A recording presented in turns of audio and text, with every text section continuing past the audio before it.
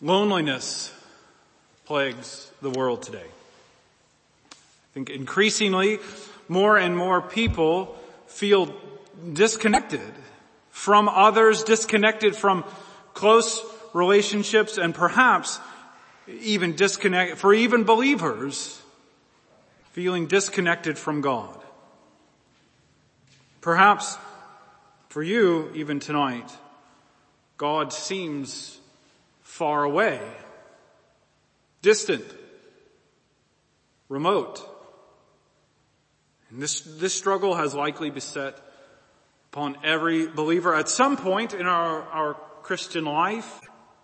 And it is easy when things are hard or when we face trials of various kinds to feel as though God were not with us, as though He were not near to us. And still, that struggle, which falls upon us all, realistically at some point, can be intensified or helped depending on our own understanding of who God is and how He works in the world, specifically in relation to His people. Some have a perception of God as if He intentionally tries to hide Himself from those who love Him and only cryptically makes Himself known. But on the other hand, we ought to think of God as the one who is high above us and yet has taken every possible step in the relationship between Creator and creature so that we could, in fact, understand Him as much as creatures are able and even have a personal relationship with Him. Now we confess in this church, don't we, that man's chief end is to glorify and enjoy God, right? And enjoying what entails knowing Him, encountering Him, and experiencing Him. So from our perspective, God is the God who gives Himself to be understood. God Himself is at least partly a cure for our loneliness. Because no matter what we feel, right, we can remember that God has made Himself known and wants us to understand Him as much as limited creatures can understand the unlimited God. Now, what does that have to do with 1 Corinthians 14's discussion of prophecy and speaking in tongues, right? Actually everything. Because our conception of God and how He relates to us on this issue drives how we understand spiritual gifts. Right? And the reverse is true, on the other hand, that a right understanding of spiritual gifts pushes us back to this point that God wants His people to know Him. Now there are several sticking points throughout 1 Corinthians 14, 1-19 that mark this very idea. And I just want to highlight these for you as some of our markers. Verse 3. On the other hand, the one who prophesies speaks to people for their upbuilding and encouragement and consolation. Right? Remember that prophecy is a revelation from God to His people. Notably here, God addressing His people for their benefit. Verse 5 repeats gifts' purpose for building up of the church. And then so too in verse 12. So with yourselves, since you are eager for the manifestations of the Spirit, strive to excel in building up the church. And then rounding off the whole discussion, Paul concluded in verse 19, nonetheless, in church, I would rather speak 5 words with my mind in order to instruct, right? Make things known, than 10,000 words in a tongue. The emphatic reason for gifts is instruction. Not conveying information. That's not what biblical instruction is. We're talking about understanding. God's people understanding God for the purpose of their encouragement and upbuilding. And so our main point is that even the miraculous spiritual gifts were meant to be understood so that God would be known. Even miraculous spiritual gifts were meant to be understood so that God would be known. Now we're going to think through this in 3 questions, and the order of these questions is, there's a lot going on in this text. There's a lot of pieces and movement to the discussion, so we can't deal with all the details. So really what the progress of this sermon is going to be is getting a handle on the text, bringing together the ideas, and then applying it. So that's kind of the order and purpose of each of our questions. So, first question, what are the major issues here? What are the major issues? So to take a step back so that we can properly push toward that pastoral aspect that we've already considered about how God wants to be known, and this is indeed large in part the answer to the world's loneliness, is that we've turned away from God. To get back to that, we need to get a handle on this text. And this discussion of prophecy in tongues from verses 1 to 25, really, although those next 5 verses warrant their own attention, there's a lot here. And so stretches of scripture like this have one topic, but are a bit unwieldy and perhaps less direct, less tidy in their details than other chapters.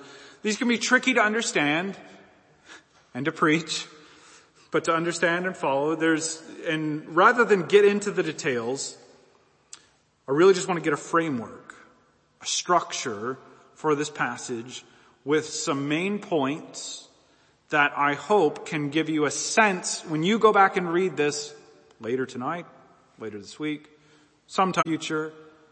This will give you a handle for what's going on here. So, how can we get our hands on this lengthy passage?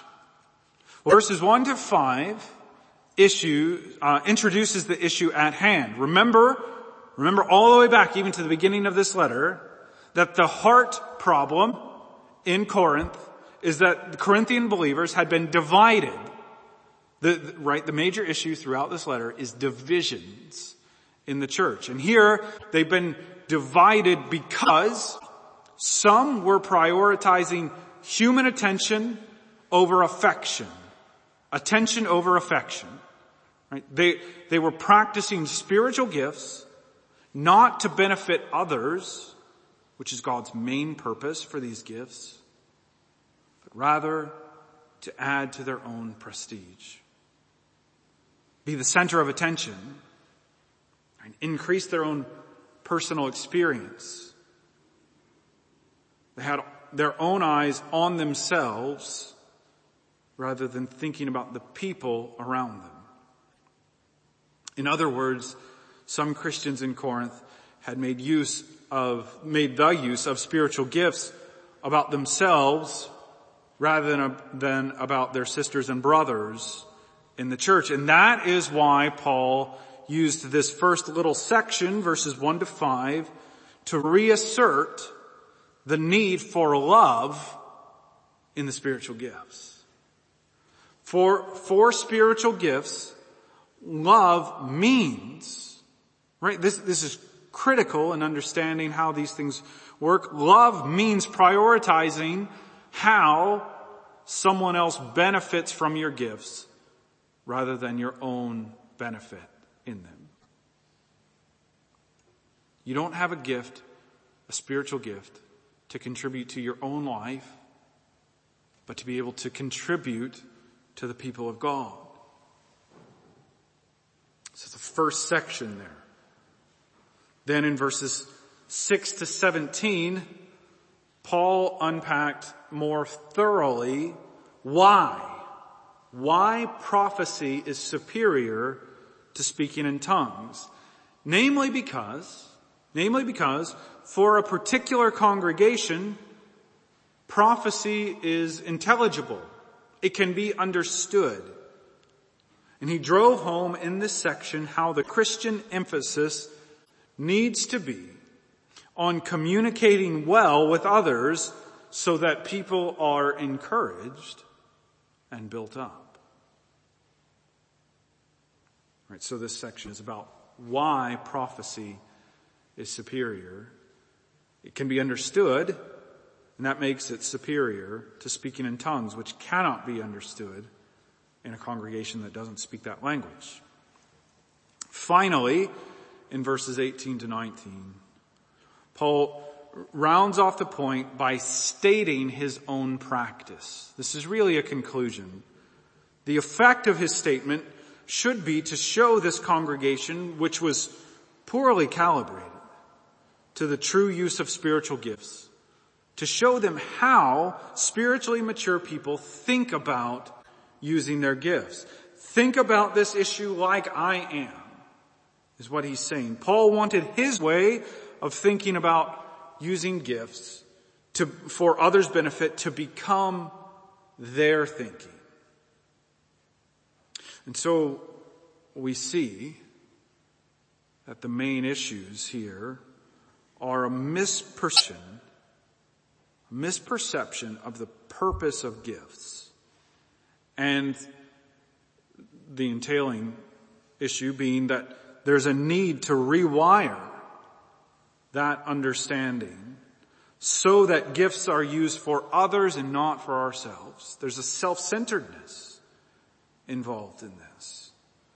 And with that framework in place, we can start to push into the significance of this text. Right, we've got a framework, and I really do hope that that's useful for putting this together when you might go read this on another occasion. But our second question then is, what purpose do spiritual gifts serve? What purpose do spiritual gifts serve? Maybe it's looming large in your memory that the last time we were in 1 Corinthians, I argued that the gifts of prophecy and tongues were distinctly tied to the apostolic period. Now, if that claim is true, as I hope I might have convinced you is the case, then what significance does this passage have for us today? If these gifts aren't active anymore in Christ Church, what use is this section for us? Are Paul's words comment on an issue that was live and active in his day, but essentially irrelevant for Christians now? Well, you know the answer is going to be no. There is still much that we can take away from what we see here. So, throughout this discussion, Paul has emphasized the value of communicating to be understood. We have to underline that. Remember, from the last time we looked at this in our kind of preface to this long chapter on gifts, that prophecy is conveying a direct revelation from God. Right? A prophet receives a direct message from God and speaks it to the people. It's a revelation. It's not something you can know by any other means than God saying it. And then, speaking in tongues is the ability to speak in another human language that you've not learned with the purpose of communicating the gospel. It's an evangelistic spiritual gift, right? So that you can speak the gospel to someone who's from a different place, who knows a different language than the one you know. And so then we see that as we think about those definitions, that both of these gifts make God known to people, but in different contexts. Prophecy is a direct revelation from God, right? So it's God being made known to his people. Speaking in tongues is making God known to people who speak a different language than you do. How does this work out? Right? Prophecy made God known by revealing information people needed to walk with God. Tongues made God known by enabling a Christian to inform another person who did not speak the same language about who God is and what he's done for us in Christ. Both aim to further knowledge of God and his works. And the issue was that tongues were meant for communicating with someone who could not naturally understand you. There's not really a fitting illustration for our congregation, because the thing is, LCPC is a bit unusual in the fact there are members here who in fact speak lots of different languages natively, coming from different backgrounds from around the world, which is a beautiful thing until you want to illustrate the point of this passage. But in the first century, and really in most other places, most other congregations around the world, congregations tend to be filled with people who speak the same language natively. Right? In a context like the mission field of the Roman Empire, someone traveling about, like the apostles were doing, could encounter people of many different languages, many different tongues. Right? We thought about Acts chapter 2 and how it contained a list of languages from around the whole Mediterranean area, which the apostles spoke by the Spirit's power in order to spread the gospel. And in cases like that, the Spirit enabled believers miraculously to speak a foreign language so that foreigners would hear about God so that they could know him. And on the other hand, though, right, so that's how this gift of tongues was useful on the mission field in the first century, and why the apostolic period needed it. This would have been in many ways a really difficult obstacle to overcome had it not been for the spiritual gift of tongues in that time. But on the other hand, if you were to come into a church that speaks essentially one language, right? Congregations tend to gather and the service is led in English. If we assume that everybody just spoke English here, if you were to come into a context like that and speak a different language, no one would understand you. No one would understand what's being said because it was not being said in a language that they know. And that's why Paul says right here in verses 2-3, for one who speaks in a tongue speaks not to men, but to God. For no one understands him, but he utters mysteries in the Spirit. On the other hand, the one who prophesies speaks to people for their upbuilding and encouragement and consolation. So let's try to illustrate this a little bit. Right? If I were to come and speak Russian in a congregation full of English speakers, well, only God would understand what I'm saying. Right? Paul indicated that this practice of speaking a different language than what anybody understands in church encourages nobody, since you need to understand the words to be encouraged, consoled, and built up by them, as verse 11 noted.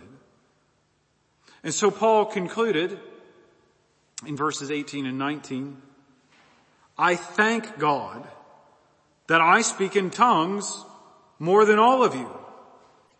Nevertheless, in church, I would rather speak 5 words with my mind in order to instruct others than 10,000 words in a tongue. Right? Why was he glad to speak tongues? He was glad to speak tongues because he liked to evangelize. Right? Was Paul not the consummate evangelist, taking the gospel to the nations? He wanted the gospel to be known. And so he's glad that he speaks in tongues as he goes about cultures and cities and needs to use this gift to reach those who speak different languages than he does. But whereas in that context, speaking in tongues makes God known to people because they can understand this foreign language that the Spirit enables you to speak. Right? But using tongues in church doesn't make God known. It conceals the gospel because it puts it in a language that no one in the room can understand. And that is why in church, you got to underline in church there. I mean, at least mentally. If you underline in your Bible, go for it too. But at least mentally underline. That is why in church, Paul speaks words that can be understood by everyone.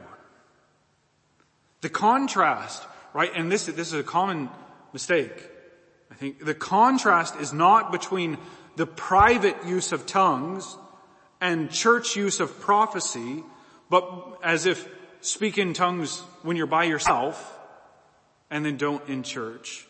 The contrast is between the evangelistic use of tongues out in the world to speak to people who know a different language, using that gift for unbelievers, and the use of prophecy in church, in which case churches are typically united in speaking the same language.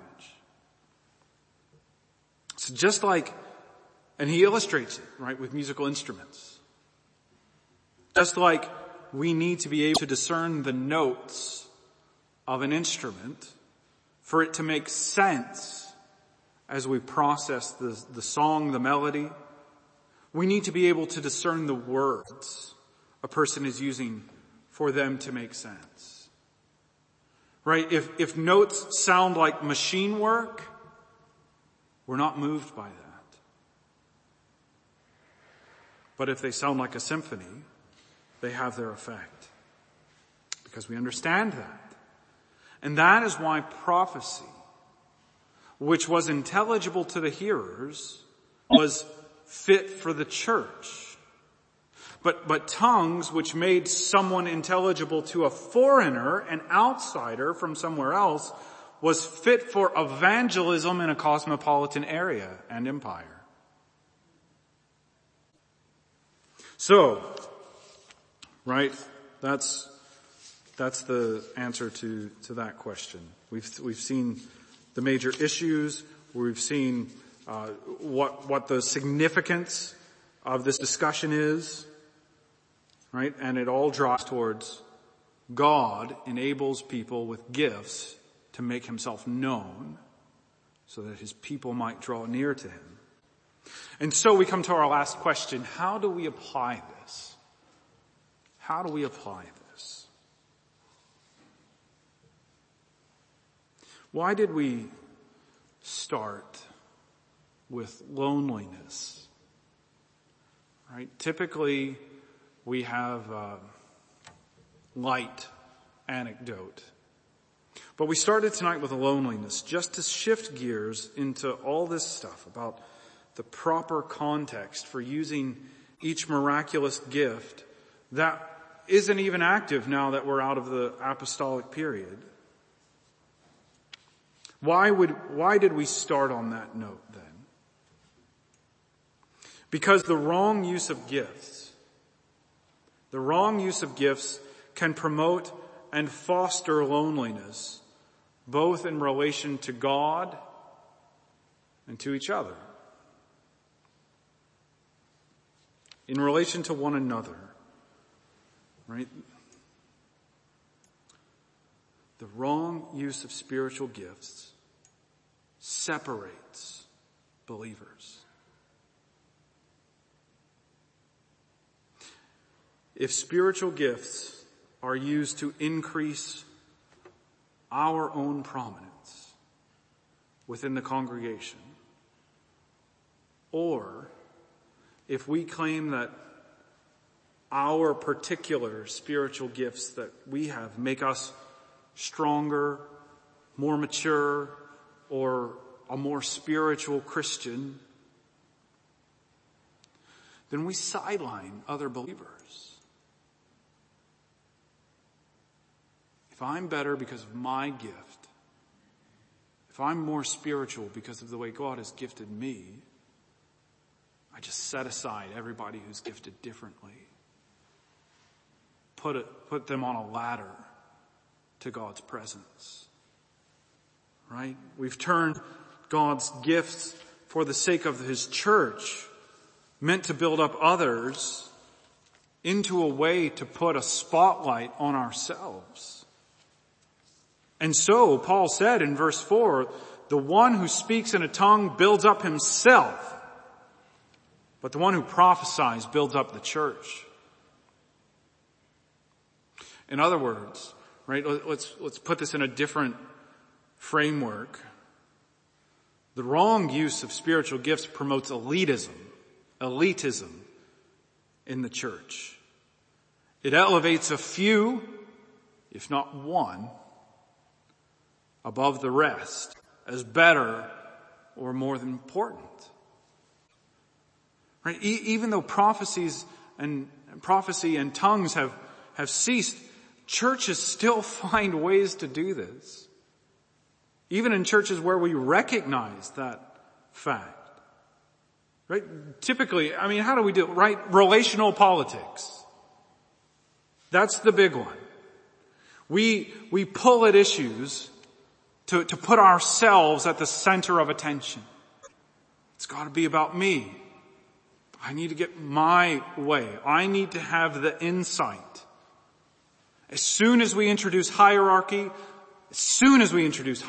in the church, ranking Christians, someone ends up lonely, feeling excluded. And that is exactly what Paul is taking on throughout this chapter. The wrong use, right? We can put this in application. Pretty directly. We think about things we do here. Actually, are we serving for attention or because of our affection for other believers? Or am I doing a task because I get noticed or because this helps God's people? Now, the likely answer for just about all of us is there's some sort of mixture on this one, right? And it's probably weighted. Most people want to help the church, and then when you get noticed, it's great. And there's a little bit of pull at that.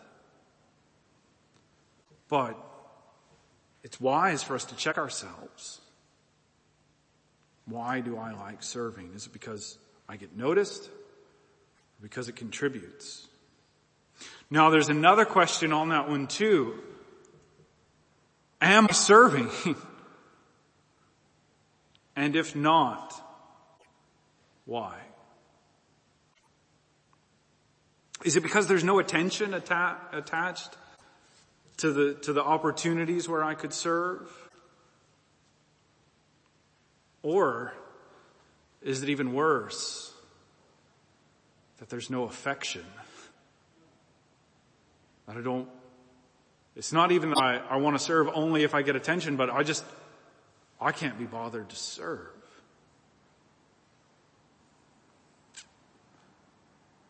Right? I think this takes us right into the depths of examining our hearts. And yet, it's not just about separating us from each other. Although we see how, when we end up in that place where our hearts are that darkened, I don't want to help because I don't care. You see how that pulls us apart from one another. And yet it's not just about splitting up believers. The wrong use of spiritual gifts also leaves us feeling lonely in relation to God. It divides believers, and it leaves us feeling isolated from God too. How? So when I was, it's probably bad ideas to tell personal stories, but when I was in high school, I will confess I attended a charismatic church. And the clear assumption, though, the reason why that's worth sharing, the clear assumption in that context was those who were able to speak in tongues were the more spiritual. Right? If you were able to do this, the sort of, during the second round of singing, oddly, for some reason, that's always when it happened. But if you were able to do that, that was the clear mark that you were touched by God. And those were the people, exclusively, really, people touched by God. And others, including myself, right?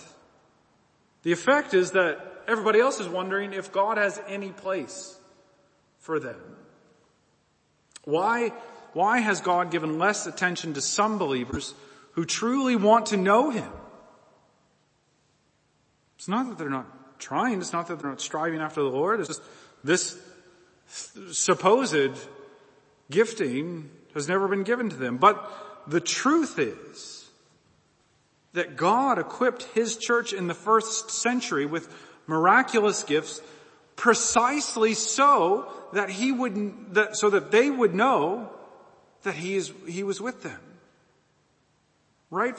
For them, all of these things if there's an effect of feeling like God isn't near to you, the gift isn't being used the right way within the church.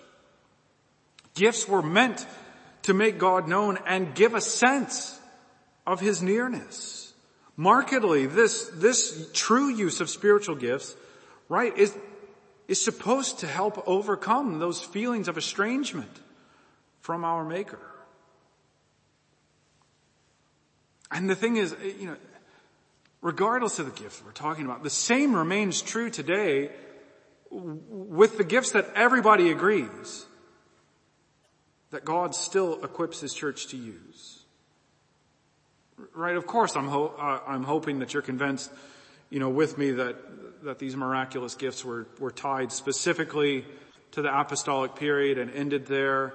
But regardless of which gifts are still active, the principle remains that every spiritual gift is meant to make God known and encountered among His people. And so the church's use of our gifts should make His presence known in our fellowship. And if somebody's feeling disconnected from God because of the way we use our gifts, it's not the right way. And so, assuming they're a Christian, right?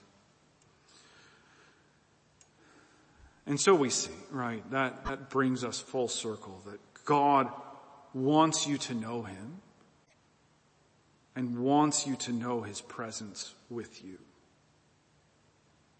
Right? In a world plagued with loneliness, our God is the God who puts Himself amongst His people. You think about every other way of thinking about religion, and what is it? Earn it. Meditate hard enough, think long enough, empty yourself enough, do enough things, you'll feel God. And our God has said, I've gifted my people so that when you're together, you just know there. When 2 or 3 are gathered in the name of Christ, I'm with you. The application for our practice when we think about that issue, which is live and active more than you know, for our practice is that when we feel lonely, so we're talking about me, I feel lonely, right? We've got to reach out to others and ask the church for help. They're there. right? They have gifts that God uses to make himself known to you. And you say, they don't want to do that. Actually, it doesn't matter what they want to do. God says, I've gifted them so that I would be known to my people. We've got to, when we feel estranged from God, we reach out to the church. And so, rather than lingering in our loneliness, right, Christian, reach out to others for encouragement. God has gifted them so that you would be built up.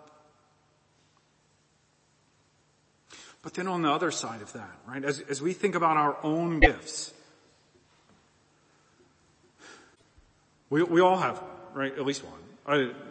There's always, I get this question a lot. Do you believe people have more than one spiritual gift? And I don't see why not. That seems like a overly precise question. But we think about our own gifts, right? We have to seek not the spectacular, not what puts us on display, not what makes a show of ourselves, but what assures other believers that God is with them. That's what the use of spiritual gifts are for. Right? That is the driving force behind why God has gifted you and why you should be using your spiritual gifts. Because through his people, God makes himself known and puts himself amongst us.